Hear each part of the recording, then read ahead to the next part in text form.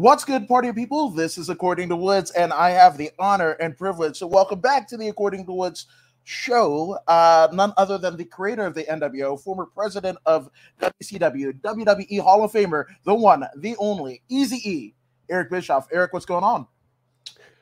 I'm just having a wonderful day. I have to admit, if I sound a little down, I've got a pretty serious head cold that's knocking the hell out of me. But before we go any further, I just want to point out you have the coolest open of any show I've ever done. Where did that open come from? Who built that for you? I went around and messed around with the interwebs during the pandemic, and I was like, "We're gonna find something cool," and that's what happened. So you did that yourself?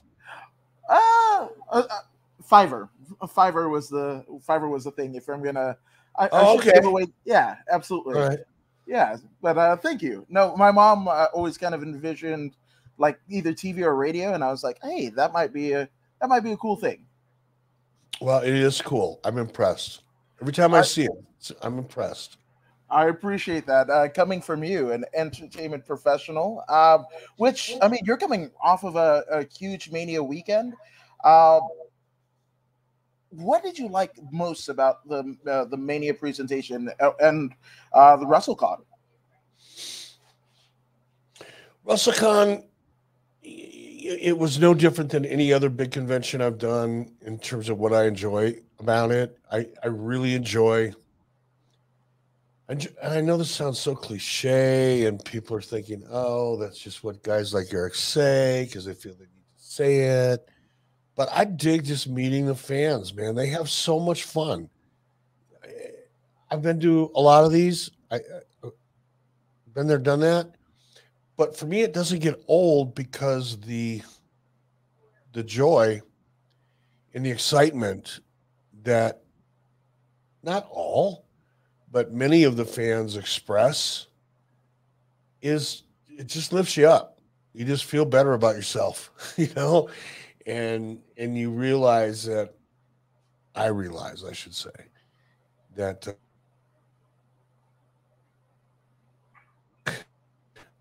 even though I didn't appreciate it at the time, had a pretty positive impact on people. And now, 25, 30 years later, to hear fans share that joy is like, wow, okay, this was more than just a job. It was more than just my ego. It was more than just, you know, that moment in the sun. It actually affected people's lives in a positive way, some people. And I love hearing those stories. It never gets old for me at all. I love it. No, and it still permeates today because we have the chat all live. The one, the only solo says, "Yo, Woods, good afternoon, everyone." Shane Husky, Mr. Bischoff, hello, and a hello for me as well. So we're live in the chat. But one thing I wanted to ask you, obviously, within the last year or so, we've seen since she's come back, the rise of Becky Lynch, the re-emergence of Becky Lynch. And I wanted to know if you dug the storyline with her and Bianca and the hair deal. There was kind of a mixed emotion. The match was amazing. I mean, obviously, both athletes, both ladies, I mean, put their all into it, sacrificed their bodies. You saw Bianca's eyes swollen up the next night. But what did you think about that whole build up with Becky and Bianca? I have to be honest. It didn't grab me. Now I want to make clear I am a massive Becky Lynch fan. I just think she's one of the best of her generation performers on television right now, male, female, doesn't matter. She's really, really good. And I I just love watching. I love listening to her. I love listening to her promos. Um, but the storyline, it was okay. It wasn't bad. I can't pick it apart. It didn't grab a hold of me. Didn't captivate me. Didn't grab my attention. It was God, I hate being critical of a Becky Lynch match or a Bianca Blair match, but it was just there. No, I'm totally understood, and even the stakes kind of going into it for me, the storyline that played out that Becky was teasing a cutting of Bianca's long locks, a braid, or what have you, that she oftentimes uses as a weapon. But when the tables were turned and Becky essentially got her haircut, it was very minimal. Even my wife, who kind of has a casual kind of relationship with pro wrestling, she was just like, that's barely anything. That's a trim. That's a trim. and that's what I mean. Look, I've done a couple hair versus hair matches, and I've always come out on the losing end of those things and enjoyed every second of it. I thought it was a blast. But like, if you're gonna do it, do it. Otherwise, don't make that the stakes, because it creates a certain anticipation. The viewer at home, and you're consciously or subconsciously, who knows. Going to look like the same head. Becky Lynch is going to look like this. Oh my God, that's going to be, yeah, woo. And then when they go out and they trim their hair, so the next day they can go to a stylist and get it kind of touched up a little bit and look very fashionable, and maybe even better than they did before the haircut. It kind of loses its, I don't know, it dilutes the idea for me. Agreed. Totally agreed. Alex Ramirez actually wants to know, Mr. Bischoff, as a producer and vice president, what are your thoughts on your buddy Tony Khan tweeting about the anti-AEW online community aren't really real? They're WWE bots. Did you see that? Alex, yes, I did see it. But before I comment, Alex, I was the president of WCW when I left, not the vice president. Does anybody refer to Ronald Reagan as the vice president? No, he was the president. Now, I was vice president for a minute, so I understand the confusion. I understand how you could possibly make that error. But I'd appreciate it in the future if you get your shit straight. There you go. No, I'm just kidding. I'm having fun. I'm trying to get myself in the mood here. I'm overcoming the manifestation of this massive head cold I have. Yeah, like I couldn't have done this thing 2 hours ago. I had so much brain fog. I had to take a nap. Woke up, had a couple cups of coffee. Now I'm having a Coors Light, trying to get this shit straight. So let me answer the question. It's a good question. Man, I'm embarrassed. That's the best way to say it. I'm embarrassed for Tony.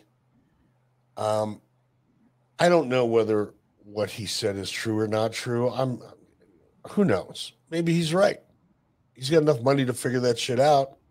So who knows? Let's assume he's right.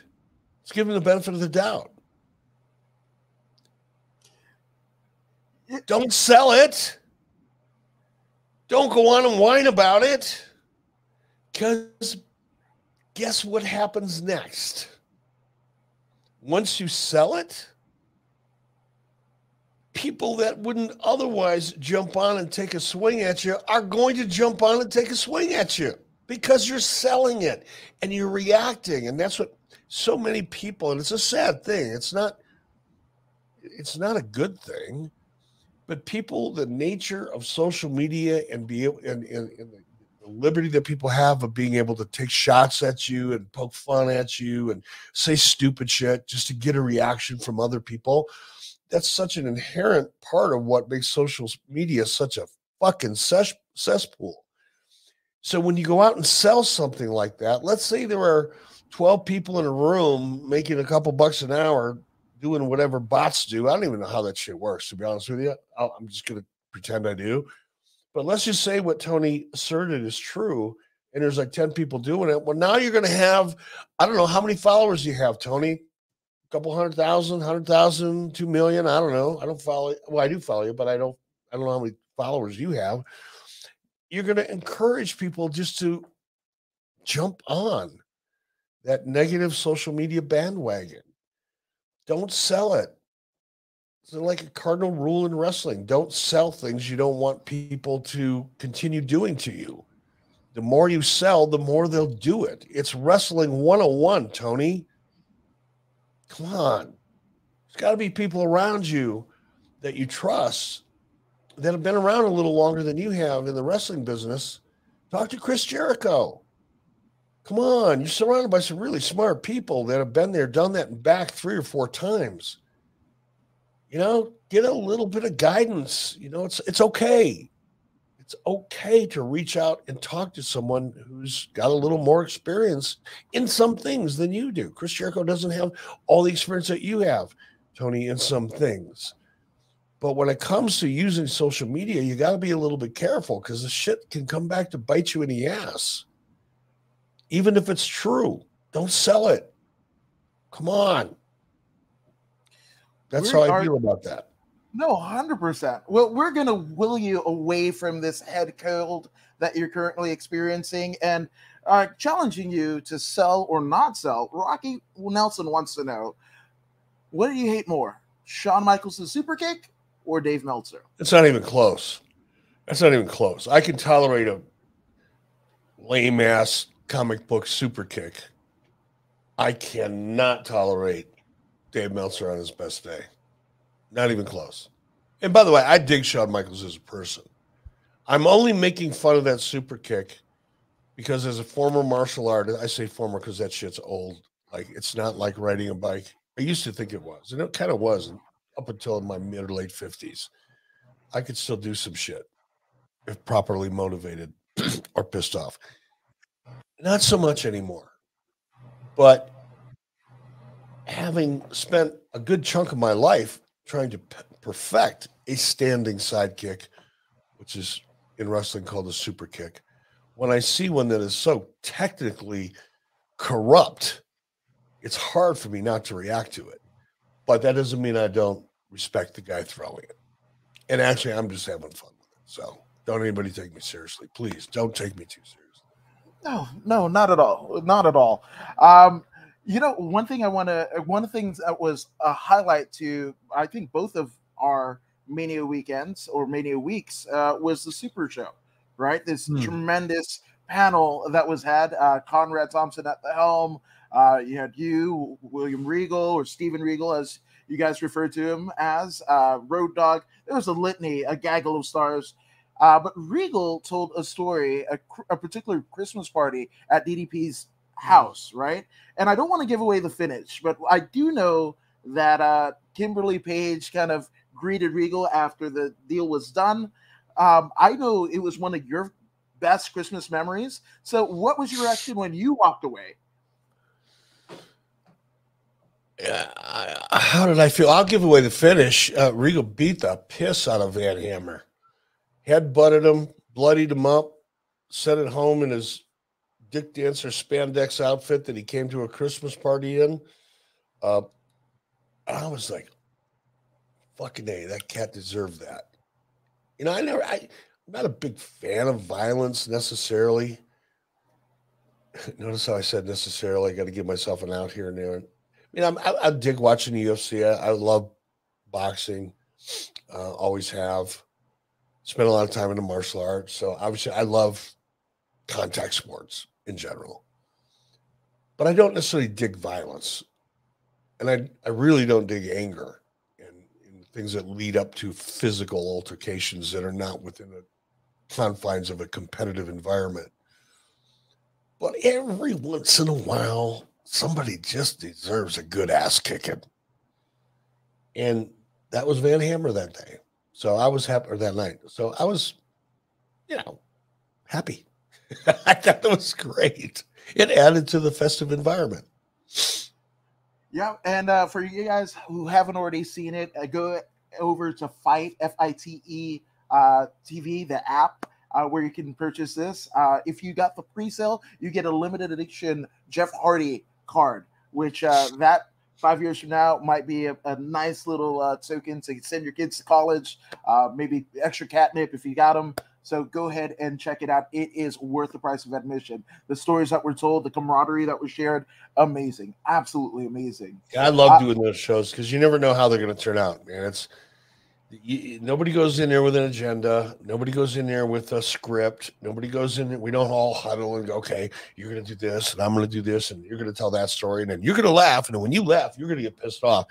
It is not that. It is the most antithetical thing you can imagine to that. We just go out there and have fun. And, Conrad, has the big drink stirrer. He can stir it up a little bit if he needs to liven it up a little bit. He knows how to do that.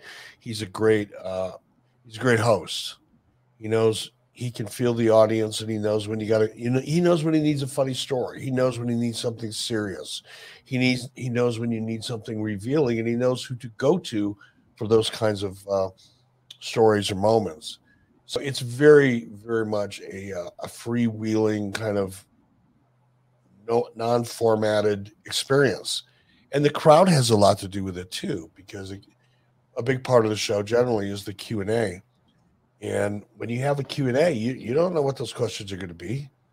We're not like a president who's sitting there with a list of the questions that he knows he's going to get asked and calls on the people that he wants to call on because he has the answers to the questions pre-planned for him. No, it's not like that. You call on somebody and you're going to get a question that you may not want. You may be disappointed to get that question. It may piss you the fuck off. That could happen. But you roll with it. And that's what makes the show fun. And I just dig that part of the show because you just never know what you're going to get. It's the wrestling version of a box of chocolates. I like the Forrest Gump reference. That's where I was hoping you were going with it. So tremendous. Keeping the ball rolling. Rocky Nelson wants to know. Come on. He wants you to tell a road story, whether it be one of yours or something that you've seen. Do you have a fun road story, or even leading into the Super Show? You guys had an Airbnb. All right, wait right here. Wait right here. I'm going to be back in 15 seconds or less. All right. Okay. There we go. 15. The anticipation builds as Eric Bischoff, I think, pulls a memento. All right. What do we have here? So I don't have a lot of road stories. As I've said before, I was never on the road. I didn't travel 3, 4, 5, 6, 7 nights a week as a part of the live tour. I was in an office at the CNN Center.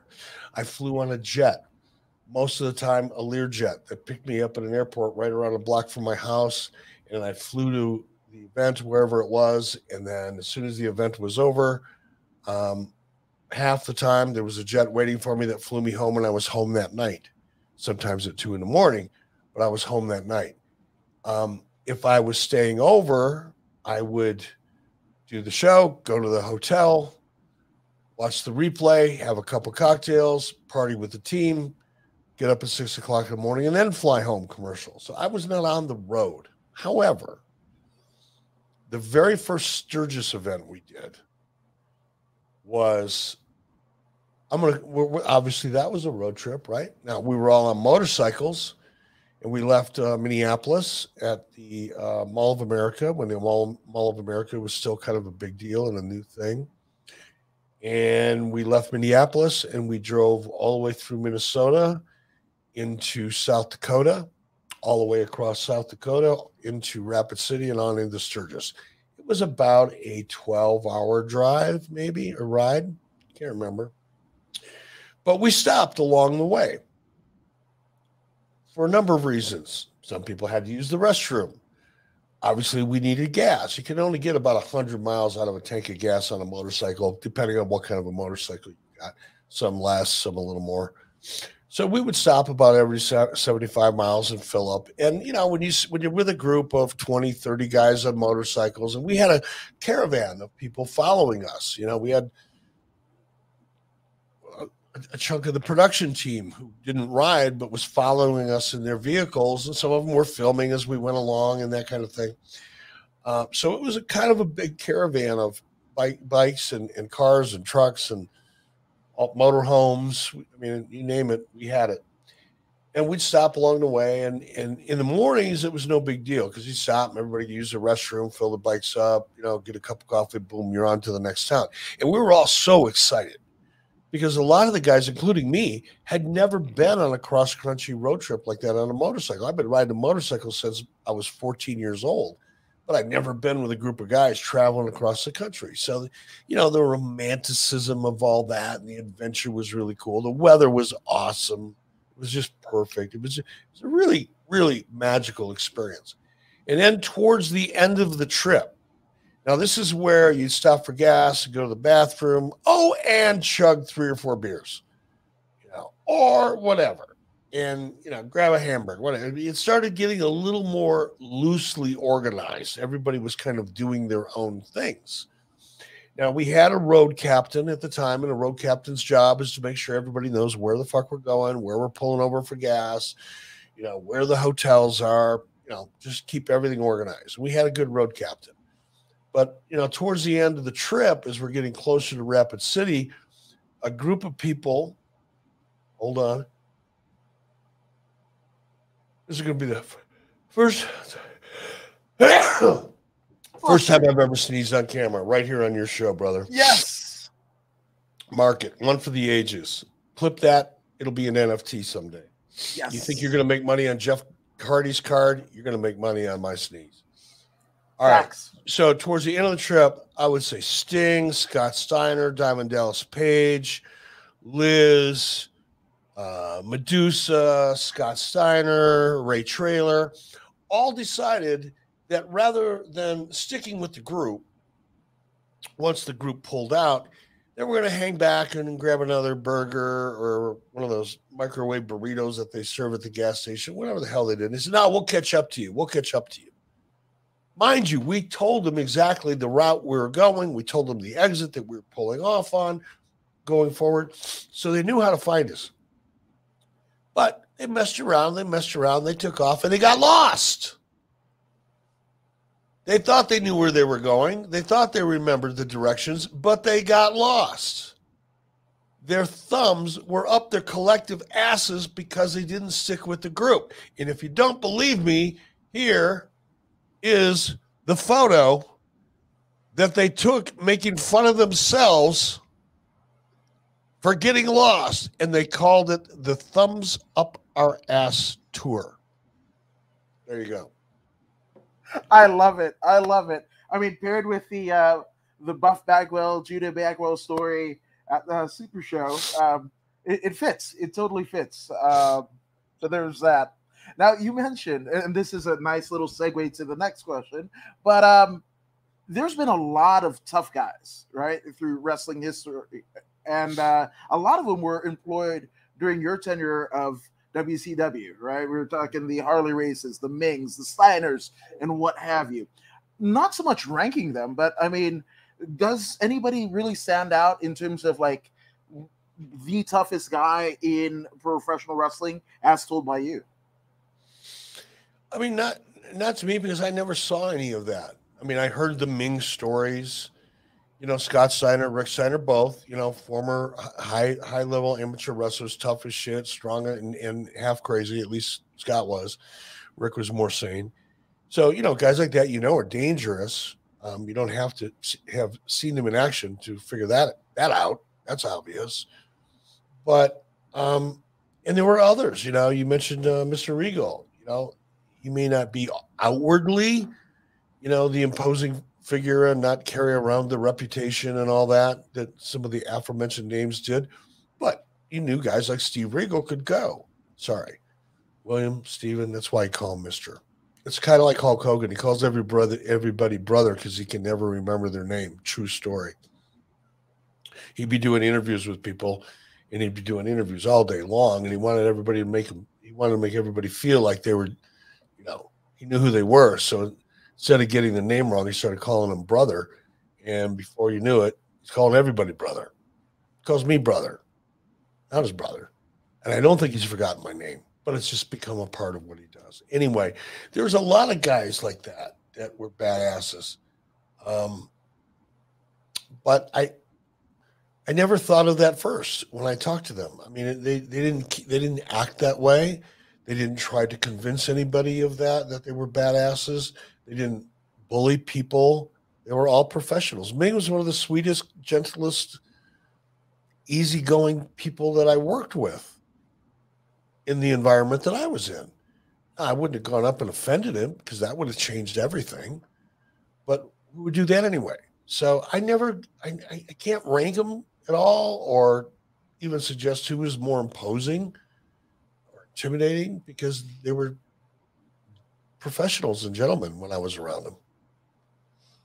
I like it. I totally like it. But we kind of both mentioned the Steiner brothers and Scott Steiner in particular.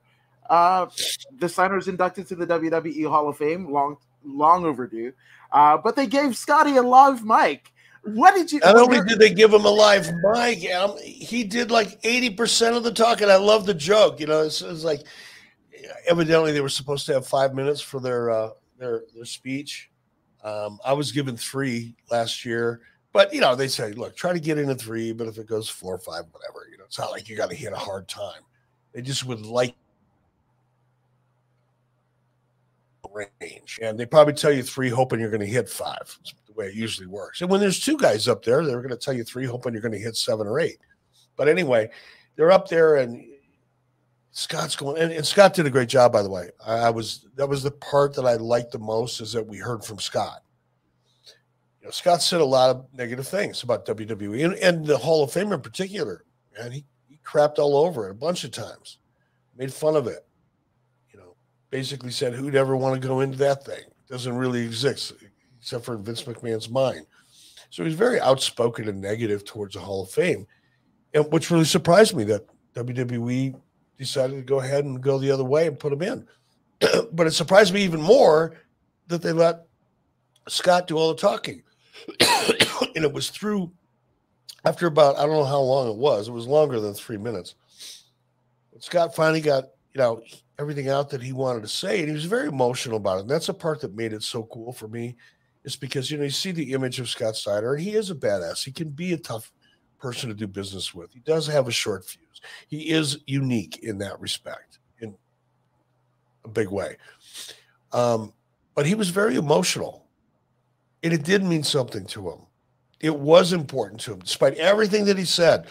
And I understand that, because until you're up there and in that moment, and you're being, surrounded by your peers, some of whom who have gone on, that are members of the Hall of Fame. But when you finally realize that, all that silliness, all that crazy stuff I said and I've done, myself included, I felt the same way.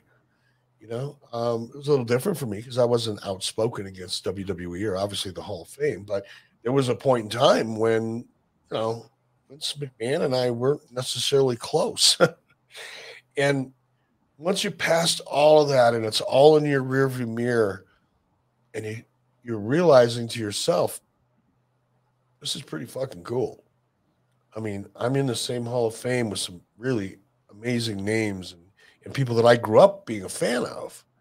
And then to be invited to that party, virtual or otherwise, it's pretty special. And to see Scott finally realize that and see the real Scott Steiner, not the character Scott Steiner, or not the Scott Steiner backstage that, carries himself in a certain way.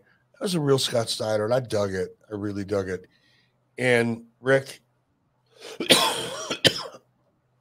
always been a good friend.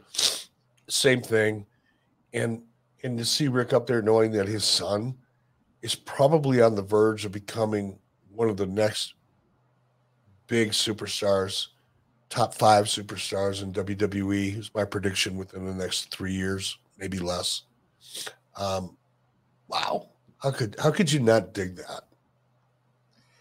It was perfect. That was something that I'd wanted as a fan for so long. Vader as well. So those are amazing moments that I didn't think would happen at all. Which hey, I just realized something, brother. What happened? Who was inducted in the Hall of Fame this year? Let's see. We've got Shad Gaspard, the Warrior Ward. We had the Steiners, Vader, Sharmell, and obviously Taker. Am I forgetting one? 4 out of those 5 started in WCW. Yeah. Yeah. WWE stole them from WCW. All of the 4, with the exception of Shad Gaspard, who was the 5th, were WCW originals. Oh, that is going to piss some people off. This year's Hall of Fame were WCW originals. How about that? And by the way, who gave Sharmell her break in the business? That'd be me. Just saying. Did I get a thank you, Eric, during her speech? I didn't see her speech. I don't know. Sharmell, you can just send me an email. It's okay. But that's kind of cool when you think about that. No, 100%. That means, innovator, and obviously you. No, it means I'm full of shit, is what that really means. But it's still fun. I think it was. Don't let the truth get in the way of a good story, and that just shows your keen eye for talent, even all those years. I mean, heck, if you want to go Taker was a WCW guy too, as a skyscraper. Before he got into WWE, he was a WCW guy. So everybody but Chad Gaspard in this class, in the 2022 Hall of Fame, passed through WCW before they got to WWE. Every single one of them. Just saying. No, 100%. That's why Fred over here says, I'd like to see Vader's son in the WWE. He actually did have a spell. I forgot his name, but he did have a run in the FCW territory. But he also says for life, which WCW, NWO, whatever way you spin it, for life. That's it. And it even into the hallowed halls of the WWE Hall of Fame. So I'm just saying that's great. Eddie Torres says he has to, in terms of Braun Breaker has to. Oh, I agree. I hated that. I hated that. And I understand it. This is where I guess I can stay a little more sane than some dirt sheet social media fans. Certain things don't upset me as much as they upset other people because I think I understand it. I mean, I don't like it, but I understand it. WWE is the powerhouse that they are because of their intellectual property. And they can't own Steiner. They want to create their own intellectual property that they can own and control exclusively because that's where the value of their company lies. Now, you can argue all day long that, well, they could have called him Braun Steiner and nobody's used that word before, and you could probably trademark that. And you probably could, and it may or may not hold up eventually. So I get it. I understand why they do it, but it still bugs me. Figure out a way to do it. Because when you see Braun walking down to the ring, when he makes his entrance, he looks like his dad. He walks like his dad. His posture is the same as his dad. His gait is the same as his dad. I mean, it's weird how similar those two are. Now, when he gets in the ring, as much as I love Rick Steiner's work, I think his son Braun is a little more explosive throughout the entire match. Rick could be explosive, and Scott obviously was. But Braun takes explosiveness to a different level. So it's pretty fun to watch. But yeah, it's cool shit. No. Speaking of cool shit, we have Eddie Torres, who's actually the co-host of the Comedy or Wrestling podcast, who's actually throwing the gauntlet and giving the invitation to you, EZE, to come down to the Comedy Store for the Comedy Store podcast in Hollywood. So there you go. Hey, next time I'm in LA, I'll do it. I think I'm going to be in LA in May. So hell yeah. There you go, Eddie. There we go. We'll connect the dots for sure. Fred wants to know: are you actually able to go back to the WWE? For what? Exactly. I mean, I get invited to do things with them all the time, so I guess I haven't pissed too many people off. Had me on TV recently, I guess a couple months ago. So I think unless you know something I don't know, have I been accused of something I'm not aware of? I better get on my social media and see what shit somebody created because wow, I guess I got heat with WWE now. Here, I learned it here. Yeah, no, I haven't heard anything. But I'm also not a guy with a newsletter in San Jose, so there's that. You know, now obviously you had a lot of talent, right? That came over to the WCW that might have had runs in the WWE, WWF at the time. But going back to like the name changing, it seems like Vince and the rest of the crew have, I mean, they've kind of gone wild in terms of changing people's names. We just saw what we knew as Walter on the Indies come to as Gunther in the Yeah, I WWE wonder main what roster. I wonder what caused that.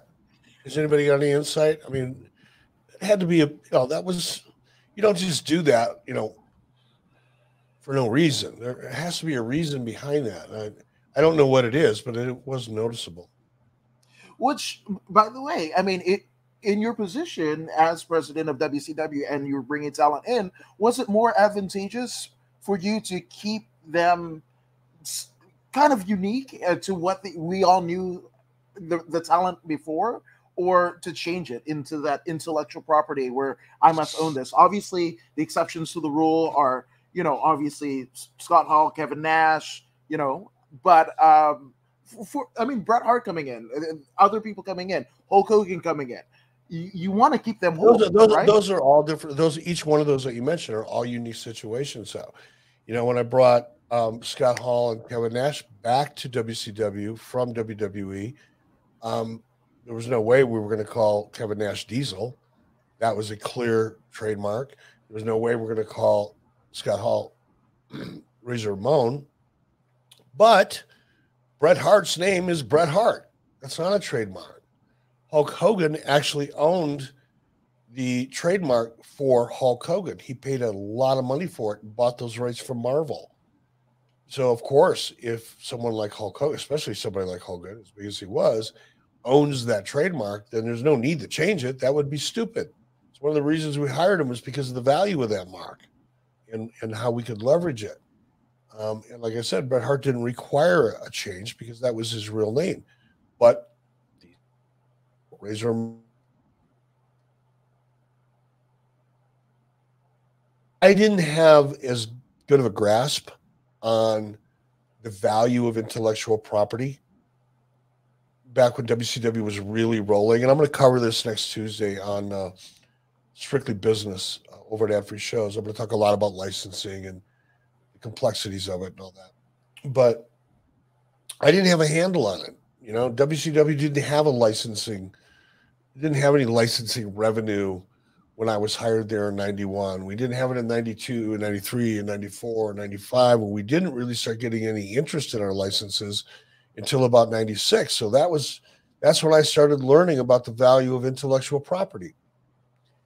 So I was more inclined to, whenever possible, stay as close to something that the audience already recognized, knowing that in certain cases you have to change it dramatically. Scott Hall, Kevin Nash.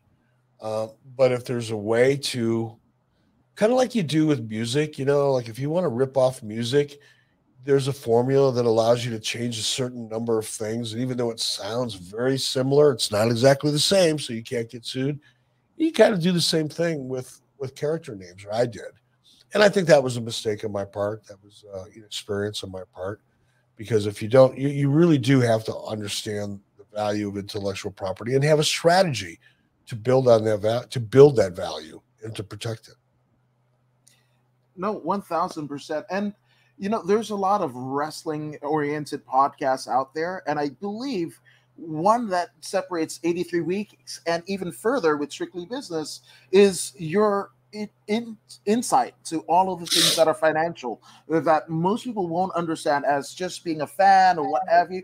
To me, it's a masterclass in terms of intellectual property, how to run shows, gates, and everything like that. If you're anybody interested at any level on the business side of pro wrestling, ad free shows is where you want to be because strictly business, it's amazing. Yeah, and again, my perspective is, I haven't been in that business for a number of years now, so and things have changed, and I know that. So I try to remember that as I'm going into, detail about things like licensing and syndication and ad sales, because, again, I've been out of it for a while, and I recognize that things have changed. So I keep it within the context of what things were like when I was active in that space, international distribution for wrestling products and things like that. But I will tell you, not a lot has changed. A little bit. There's been some changes, but essentially, the business of the business is still the same. It's gotten bigger, for sure, but it's still the same. And you're right, man. I appreciate you saying that, Adam, because I don't have great wrestling stories, right? Thankfully, I have this picture someone sent me, and I happened to be on one road trip where a bunch of my talent decided to stick their thumbs up their ass because they couldn't pay attention to the directions. And that, I guess, was my attempt at being funny. Um, but I do have a unique perspective. Other than Bruce Pritchard, Bruce, especially by the time he's done with his most recent run, because really he is Vince McMahon's right hand man.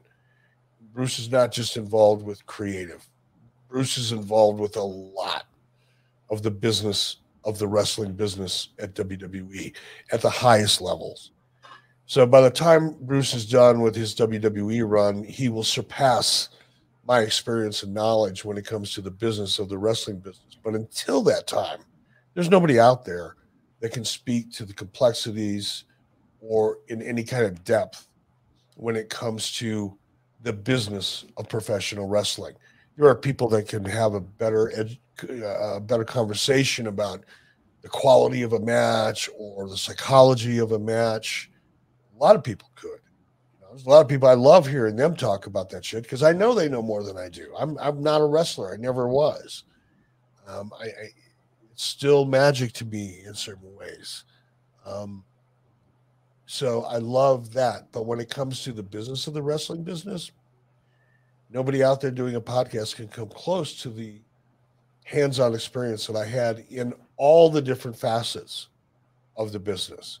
JR certainly talent relations, he can speak much more to talent relations and complexities and the experiences and the detail of all that than I can because that wasn't my only job. Um, but when it comes to the broad spectrum of all of the things that make professional wrestling actually work so that we continue to see it on TV every week, and nobody can talk about it more than I can or better than I can or with more credibility than I can. And I'm not patting myself on the back. It just is what it is. I agree. I do concur. Which that's a nice little segue. You're doing these just Jedi mind tricks you're doing with me, Eric, because Eddie Torres wants to know: can or have people try to trademark finishers in your No, experience? no. I Okay. mean, people have talked about it, but you have to be very unique. You have one of the terms, and I learned a lot about the legal term, confusingly similar, which is a really broad legal term. And I could go off on lawyers right now in the whole system because I think it's just set up to be, it's fucking corrupt, is what it is. It's set up so that lawyers make sick amounts of money. And it's a conspiracy amongst all lawyers to work together to suck money out of their clients by being intentionally vague. And then you got to fight over the vagueness of terms and terminology and language. That's what lawyers do, right? They interpret language. Well, if I want to interpret, this is a mouse, right? But if I want to change the definition of a mouse and then challenge Apple on the design of this mouse because I've got something, I call it something differently, and we get into an argument over what's a mouse, hundreds of thousands of dollars later, some jury's going to go, okay, you win. In the meantime, your clients have been fighting over what is a mouse in court for I don't know how many years, and the lawyers all get fat and happy. But I could go off on that. I really could. But here's the issue with finishers.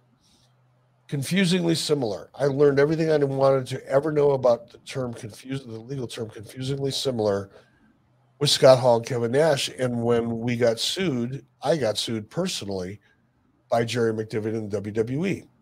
And in depositions, I got an education. I could probably teach law, trademark law, at any junior college in the country, just based on my experience of getting my ass kicked by Jerry McDevitt. You have to be very unique, and it would be really hard to come up with a finisher that isn't a variation of something that existed before it. And that's where you get into trouble. Now you can trademark the term for a finisher if you come up with something that's really unique that hasn't been used in the public domain. If you come up with something really, really cool and you want to trademark the name of a finisher, but the actual move itself would be almost impossible, in my opinion. Mike Dawkins, the gimmick attorney, could probably answer that better than I can. But that'd be my swing at that answer. I like it. You mentioned Jerry McDevitt. I shat myself. He's taken down so many. You talked about Bruce Pritchard being a right hand of Vince, but fucking McDevitt he's gotten Vince away from a lot of shit. So I'm just saying. Yeah, I mean, and he kicked the hell out of WCW, and it pisses me off to this day because one of the things that McDevitt held on to was the toothpick, right? And Scott Hall's curly Q. Kevin Nash wasn't so much of an issue. It was Scott Hall was kind of the focal point of that lawsuit. And if you go back and you look at Scott Hall in WCW before he ever left to go to WWF, he had that same curly Q and a toothpick. And that's one of the things that Jerry McDevitt, just really hammered. And the lawyers at Turner, who were so fucking inept, lazy, just all they want to do is write a check and make things go away. That's how, that was the extent of their acumen as attorneys. They didn't want to fight. That was an easy fight to win. I'm not even an attorney, and that's an easy fight to win. If the evidence from Jerry McDevitt and WWE is let's go back. This is look at Scott Hall. Look at the similarities between Scott Hall and WWE is Razor Ramon with the curly Q and the toothpick. Look at that. That was Razor Ramon, and now he's doing the same thing in WCW. Well, motherfucker, he did the same thing in WCW before he went to WWE to become Razor Ramon. But what did the Turner attorneys do? Hey, how much of a check do we have to write to make this go away? Piss ants. Sorry. I think we got him back. You're powering through this fucking head cold. This is the fucking comeback of the year. Fuck that head cold. That's what I say. Jesus. Fred is asking, the reason why he asked if you were allowed back into the WWE is Vince McMahon fired you on Raw a long time ago, and I did not know. I would like to see you come back managing wrestlers. We need more managers or advocates, much like Paul Heyman. Yeah, no, that would never happen. First of all, I don't expect to get that call anytime soon. That train has left the station a while ago. And number two, seriously, even if I did, I couldn't do it anymore. I couldn't. I mean, it'd be fun to do for a week or two, or maybe even a couple of weeks leading into a pay-per-view, as a temporary thing, and then blow it off in a couple of weeks or a month or two at the most. But that grind, me getting on a flight every Sunday morning to fly to Raw, sit around all day, doing TV all day Monday, flying back home on Tuesday, or in the case of SmackDown, leaving on Thursday, working on Friday, coming home Saturday, which in my case would be even worse. That's never going to happen. I can't do it. I could. I just definitely choose not to. I am so grateful for the opportunities I've had. So grateful. I'm grateful to be talking to you right now, Adam. I mean, we wouldn't be sitting here talking about this stuff if I wouldn't have had all those great opportunities, right? No one would care. So I don't want to sound dismissive of any of it. I have grateful tattooed on my wrist. That's how grateful I am. But could I go back and do it again? No, not for any length of time. No, totally understood. Totally understood. We're grateful to have you here. For you to do this, for you to do 83 weeks, for you to talk about after 83 weeks in strictly business and do the live shows that you do. We are internally grateful and indebted because, like we began the show with, all of these memories of you being linchpins and a pivotal moment to a lot of people of a certain generation. That's kind of fucking cool, man. It is cool. And again, I keep using the term grateful, and I sound like I'm beating it to death, but how many people get that in their lives? How many people have a job or a career where 25 years later, people come up to you and say, thank you for making my childhood so much fun. I mean, come on. What kind of gift is that? That's a really powerful gift. And to hear it over and over and over and over and over again, every time I go out and do a convention or a signing, I hear that same thing. And I never get tired of hearing it because it's real. And again, it just reminds me, I've had jobs that, nobody would ever say that to me about.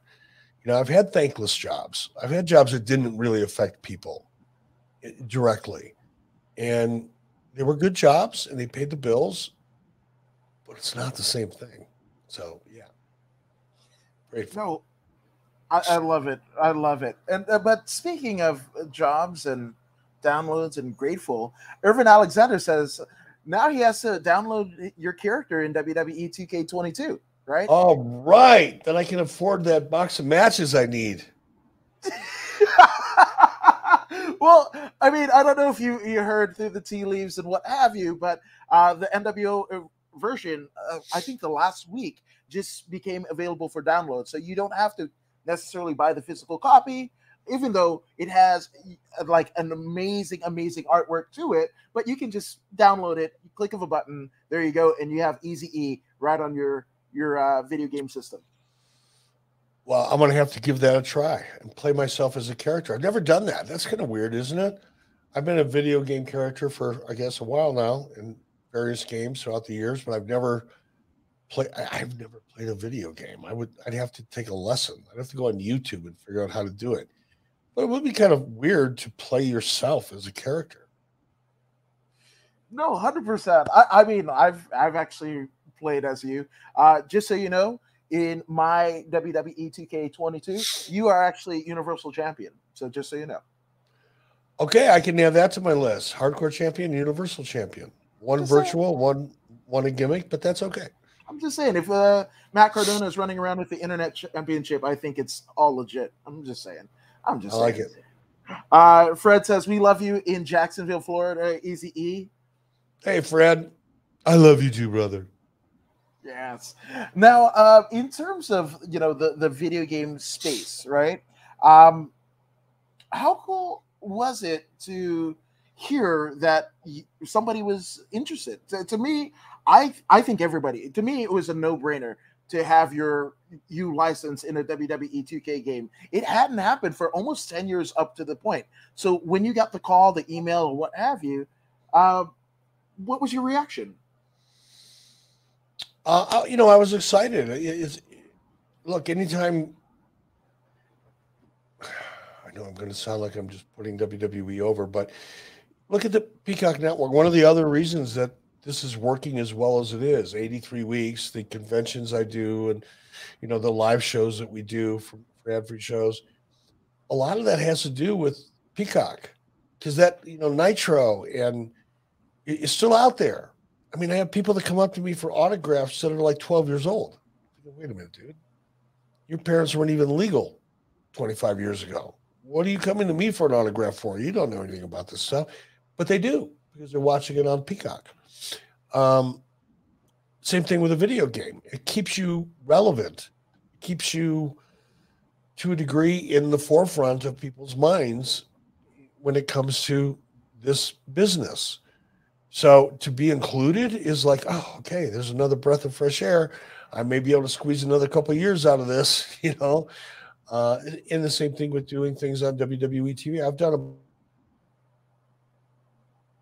5 WWE A&E specials over the last couple months. Um, I did one for Netflix. That's going to be really big. Um, I was asked to do the Paul Heyman A&E special at WrestleMania, but I just didn't have the time. I couldn't squeeze it in. It's just a matter of mashing up schedules. And Paul was obviously very busy as well, so I couldn't make that work. But every time I do one of those, you know, part of it is look, I'm, you know, just like everybody else, I dig the money, and need it too. I'm not independently wealthy, so I work for a living just like everybody else does. And I appreciate that opportunity. But what I appreciate a ton more is the fact that it's still out there. People still give a damn, you know, they want to hear what I have to say, I guess. And as long as that continues to exist, I will continue to take advantage of those opportunities because number one, it's fun. And number two, it keeps me doing things like this. No, 100%. And Irvin also says the WCW games on Nintendo 64 are classic. There was a downloadable, I think that might have been your first appearance in a video game because there was a cheat code that you could get that unlocked Easy E. So just saying. I wouldn't, I've never played N64 or any other game. Isn't that interesting? Never played a game. I wouldn't know how. I wouldn't. I would lose my shit if I had to sit down and figure out how to play a video game. Now, once I got into it, I might dig it. Yeah. You know what I want to do, Adam? I really, really hope. I'm hoping this stuff comes out. Maybe it's already out. And I just don't know about it because I'm not in that world. But with Oculus, you know, in virtual reality, I want to learn. I want to experience learning how to fly like a Learjet or a 747 in virtual reality. That would be badass. Now, if that's out there already and I don't know about it, please hit me up right there at Bischoff.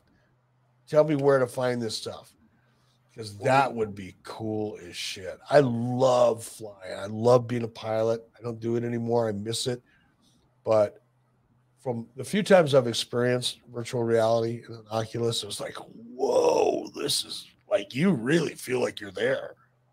It's crazy how much you feel like you're there. So hopefully that's out there somewhere and I can experience it. No, I prepared for your DMs to be flooded with amazing aviation shit because it's out there. It's out there. Oh, wow. Yeah. Great. So, my wife's going to be thrilled. I'm going to go out and spend $500 on a bunch of Oculus gimmicks. And yeah, I'm going to lock myself in a room for 10, 12 hours at a time and fly myself around the world trying to land a 747 in Beijing. I mean, yes. I mean, I kind of have to bow out because my son gave me his to try, and I felt like Cousin Eddie, and I think I pissed a little bit in my leg, and I got dizzy. So I'm just saying, maybe I'm old. I feel like I'm old. I'm just saying. Well, I can't wait to try it. That'll be fun. I've been thinking about it a lot, you know, because I read about it. You know, about 4 years ago, a guy came to me, a very, very hugely successful producer in Hollywood came to me, called me and said, hey, I've got this idea I'm thinking about doing, and you'd be perfect for it. Can we talk? So I flew out and I met him. And he was already doing virtual reality. I'm going to call it tour. It was they were recruiting videos. That's what they were. And he did it with a couple different colleges. Like he did it with the Oklahoma football team, Sooners football team, where he went in and shot in virtual reality. He would literally walk you through the campus, you know, through the training facility, out onto the field during a practice, you know, right up on the line, you know, in a scrimmage. And it's like, whoa, you know, it was crazy. You know, after, I don't know, maybe half a minute or a minute, I forgot that I was wearing goggles, and I thought I was there. So if you can get that same experience in the cockpit of a plane, and you can actually fly it like with real controls or responsive controls, obviously not real, but like pilot training software. There's some amazing pilot training software out there that is so responsive and just like the cockpit of a real plane. But if they can merge those two things, so you're not just sitting there going for a ride, but you're actually able to manipulate the controls in a legitimate way, just like, and the plane would react just like that type of airplane would react to those specific control inputs, that would be a blast. Fuck yeah, we're gonna make it happen. We're gonna make it happen. I feel. Um, Speaking of things that are made happening, a lot of chatter about one MJF of AEW. Fred wants to get your opinion of that guy, especially. I mean, you guys have been in the Twitter mentions in recent times, so your opinion of AEW's MJF. I can't say enough good things about him. I mean, is there anybody in the industry on a mic that is close to the level of talent that MJF is? I think not. I mean, this guy's improving. He's in his head. And I just think he's magic on the mic. I don't know what else to say. Agreed. He reminds me, a bit of Bobby Heenan. All the best parts that I remember about Bobby Heenan and listening to his commentary, especially years after, the ability to ad lib, shoot on the fly. He's amazing, and he's 24 years old. 24, exactly. Future's bright. He's just beginning, and he's getting better every single week. So yeah, Bobby Heenan was fantastic when Bobby Heenan was in his 40s and 50s. Bobby Heenan had decades to work on his shtick, and I'm not taking anything away from Bobby. Bobby was the best of the best of the best. But MJF, I'm really, what I'm saying is that Bobby Heenan was so phenomenal that MJF at 24 years old to be even talked about in the same conversation, that says everything you need to say right there. Agreed. Now, I can't let you go without asking you about your opinion, and not so much the outcome of Night 2 of Mania, because that pitted Brock Lesnar against Roman Reigns. They each are essentially world champions of a show, theoretically, and with the belts looking the same. The fact that the belts look the same, do you think it's time for unification?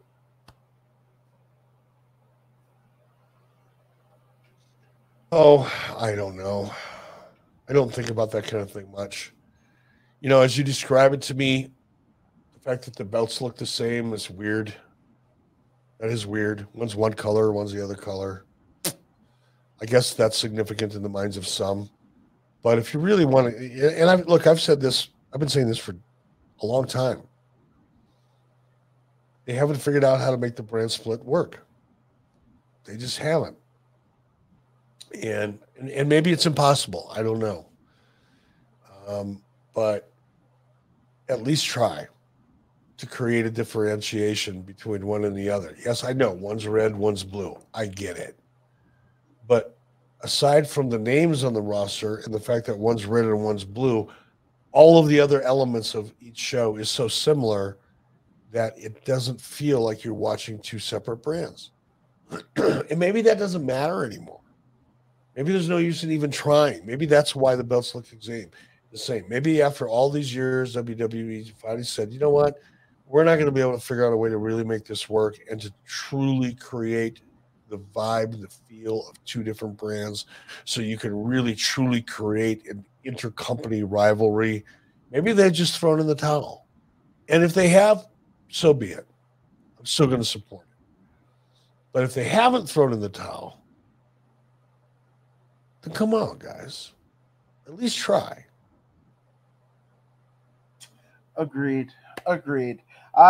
Do you have a favorite belt design? No. Well, yeah. I like belts that look like belts, not like hubcaps. I like belts. I like the big gold belt. I like I like a big, proud, intricate, not glitzy, not blingy, not something that will catch your eye at Target, but something that looks like a world champion would proudly wear. Just me. I'm old. Fuck. What do I know? That's one of the reasons you and I are friends. Same thing. Well, I don't want it to look like a steampunk whatever or a rapper's insignia on the top of his car or whatever, something from Pimp My Ride. No, I want something to be fitting of a world champion. But here's the other side of that coin, and this is why I struggle. I also understand the business side of it. The business side dictates that it does look like some hip hop star, rapper star, gold chain. It does need to look like it needs to look very, very commercial and not like the things that you and I like. Because you and I like the history of it all and the legacy. Well, that's not what's selling. So WWE is a publicly held corporation.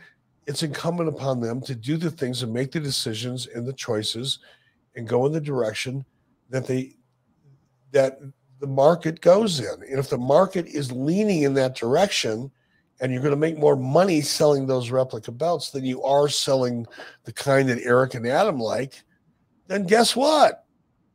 Market dictates. Market wins. Money talks. Old fuckers walk. It's the way it works. Damn it. I don't know.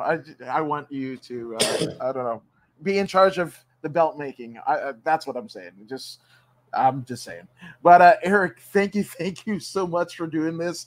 This is tremendous. I've linked everything in the description below for where everyone is watching it. But Bischoff is your socials.